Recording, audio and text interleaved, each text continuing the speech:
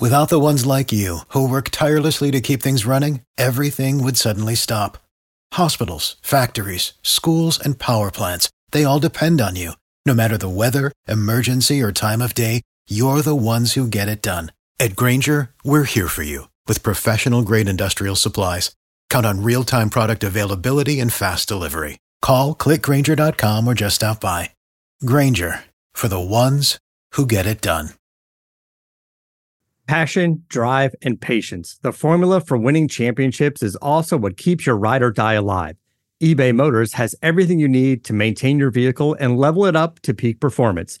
Superchargers, roof racks, exhaust kits, LED headlights, and more. Whether you're into speed, power, or style, eBay Motors has you covered. With over 122 million parts for your number one ride or die, you'll always find exactly what you're looking for. And with eBay Guaranteed Fit, your part is guaranteed to fit your ride every time or your money back. Because with eBay Motors, you're burning rubber, not cash. With all the parts you need at the prices you want, it's easy to make your car the MVP and bring home huge wins. Keep your ride or die alive at ebaymotors.com. Eligible items only. Exclusions apply. See ebaymotors.com. Welcome into this week's edition of the Believe in Tobacco Road podcast. I am your host, Ryan Stone. Good to be back with you this week. No guests on this week's show. We'll hopefully have some more guests joining us soon on the Believe in Tobacco Road podcast. Just had a few topics I wanted to touch on today really quickly. Later on, we'll touch on Sage Surratt's decision to leave Wake Forest and enter the NFL draft over concerns of COVID-19. We'll also talk about what the NCAA may possibly be doing in terms of what with athletes that actually do play this year with all the pandemic concerns that are going on. But where I wanted to start off, and it's been in the news in this area across the state of North Carolina really since the beginning of the week when the announcement was made that the University of North Carolina was going to shift to all online classes after a couple clusters had been found of positive tests. I believe it was 135 positive tests from a week of testing that took place from August 10th to August 16th. They announced on Monday that they would be shifting to fully remote learning after those 135 classes. The big concern, the big problem, and the big cluster F-bomb, as the Daily Tar Heel, the college newspaper there at UNC, put it. This announcement was made an hour before students could cancel the fall semester for themselves. In other words, they could pull out of the classes if they chose to. So they had an hour, basically, to try to get that done. And that's not always an easy process. Obviously, the phone lines are going to be backed up. It's a good chance that the operating systems on campus got backed up because of that as well. Also, you have to figure out how to move out in a couple days, essentially. Some of these kids come from all over the country. You have to figure out your housing situation, obviously. You have to decide your academic future, basically, in an hour. Whether you're going to, just cancel, whether you're going to go online only and pay what appears to be still at this moment the full tuition, even though it is just going to be online only for this semester. And it really just caused a lot of chaos there at UNC, and a tough situation for a lot of those kids and a lot of those administrators to be in. And right now, it was announced today on Wednesday that all of the athletics teams would be shut down from practicing for 24 hours, which doesn't really mean a whole lot. It basically just gives the university a little bit more time to make a further decision, or kicking the can down the road a little further to try to make a more informed decision. But this is just a pure example that colleges and universities and athletics shows this all the time in college. It's all about the money. These people knew, these universities knew that there was a strong chance that this was going to happen. At least universities like Harvard went all online early. And, the kids at least had that chance to make that choice. With what UNC did, it put these kids in a really tough, horrible predicament and a horrible spot and they had to make this decision, really quick, without a lot of time to really form an educated opinion. Like, we knew that there was a strong chance that these kind of things could happen when colleges were coming back. You remember when the whole pandemic started in the U.S., the first group that didn't social distance and got slammed for it on the news stations. The parties were shown constantly down in Florida. They had the, interviewing the college kids with some ignorant answers and got plastered all over the TV. The college kids were the first ones that got slammed. So, shocker, 5 months later, college kids haven't changed. They're not going to socially distance. This was known. Everybody knew, except evidently these universities, which they didn't know. It's all about the money. They wanted to get them on campus, get as much money out of them as they could, and then go all online if they had to. But hey, at least they got their money in the process. By the way, if you wanted to have a football season, truly, which obviously they did, it'd be crazy not to. But wouldn't the all-online thing have been the way to go from the jump? Eliminate as much contact as possible and allow, the athletes to be on campus without being exposed to a bunch of other people that aren't socially distancing and aren't being responsible. Wouldn't that have been the thing to do? Of course it would have been the thing to do. But here's the problem with that. You're going to have a bunch of kids that aren't going to be there. They're not going to be paying that tuition that they would have been paying to go in person. So they would have lost some money there. So what the universities tried to do was, and whether they'll ever admit this or not, probably not, what the universities tried to do was they tried to have their cake and eat it too. And I'm not just unloading on UNC here, because this is starting to happen at NC State as well with some of these clusters. It's going to happen at more and more. It's happened at Notre Dame some. This is going to happen more and more at these universities. It's not a shock. And it shouldn't really necessarily be a shock that universities just care about getting the money. And they don't care about the kids' futures necessarily. It's about the money. And this is the latest example of that. They wanted to get these kids on campus, get the money out of them, get the commitment for the semester, jam them up, put them in a tough spot, and just get the money. That's what this was all about. And it's clear because they knew this was going to happen.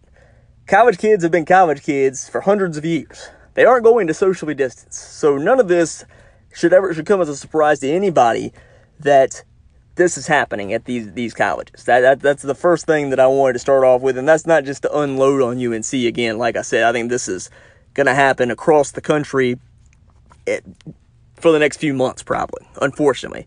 That's just the times that we're in, unfortunately, what we're currently dealing with in this country, and with, people, I don't want to blame college kids necessarily, because college kids are college kids, like I said.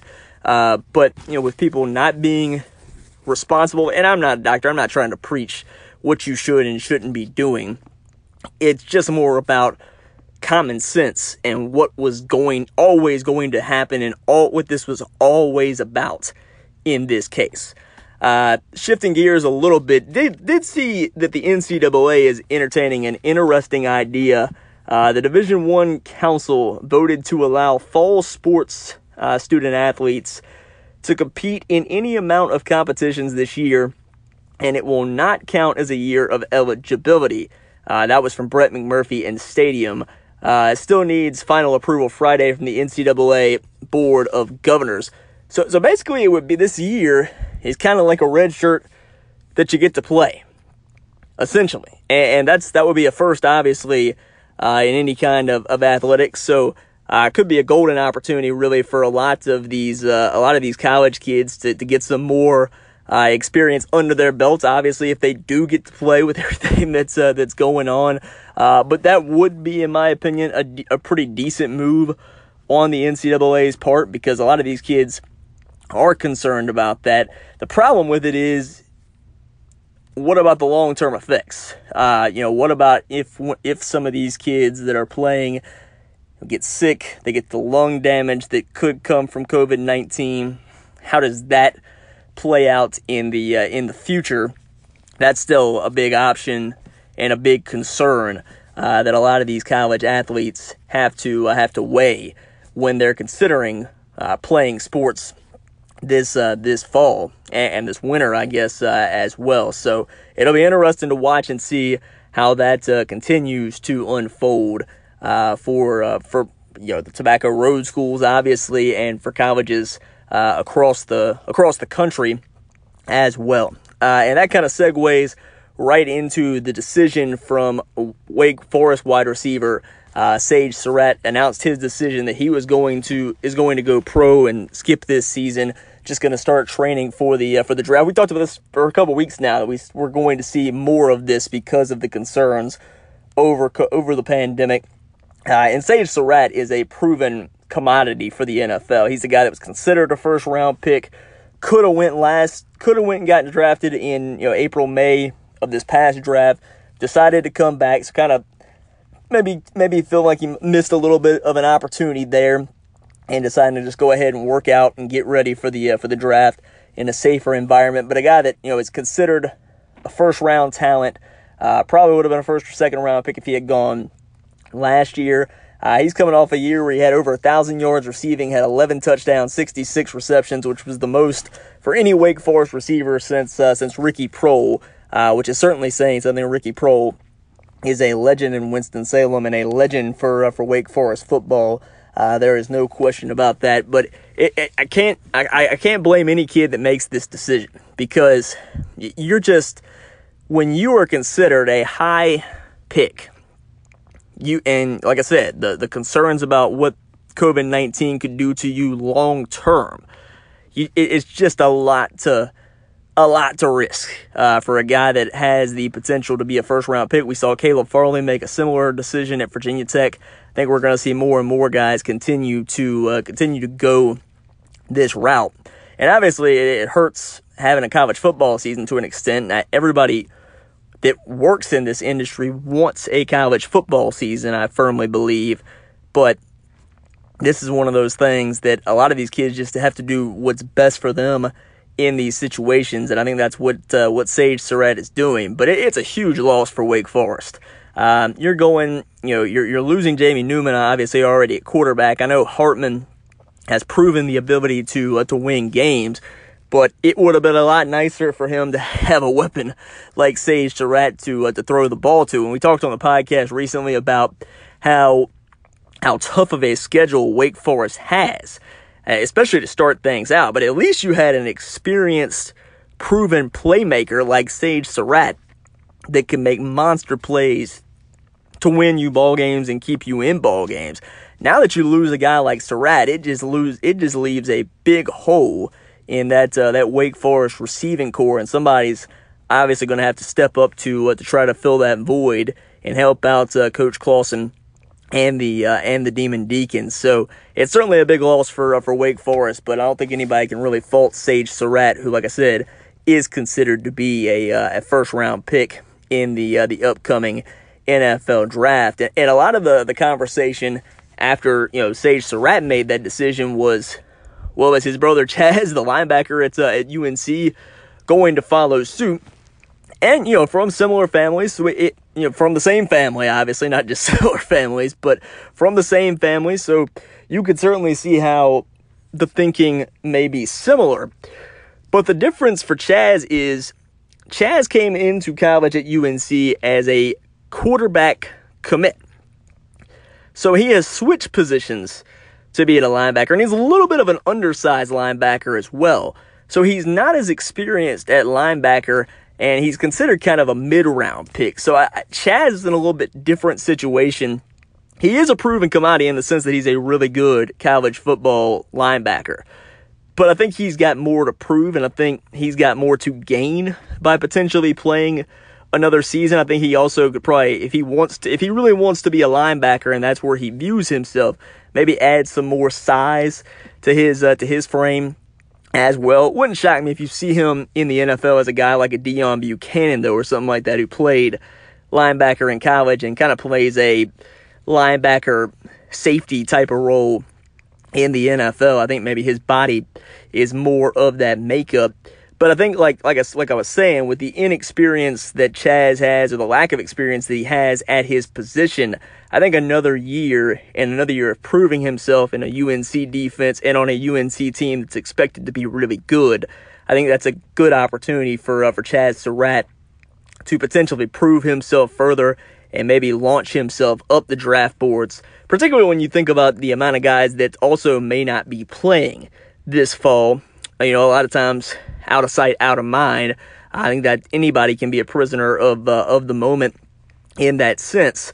So I think Chaz Surratt, also from that perspective as well, could maybe move himself up the draft boards and have a lot to gain and a lot to prove if he does play at UNC this fall. So I do think he is in a much different situation than Sage is. So I think at this point I would expect that Chaz probably will try to play at UNC this fall, unless the situation just continues to get worse and worse there, and then you're just flat out worried about health, which I could see that, you could see that happening as well, obviously. But if things remain relatively okay, I would expect to see Chaz Surratt playing linebacker for UNC this fall. And those are the early reports coming out of Chapel Hill that he is expected to still play for UNC this fall. And like I said, I think it's just a different situation than what his brother Sage is in.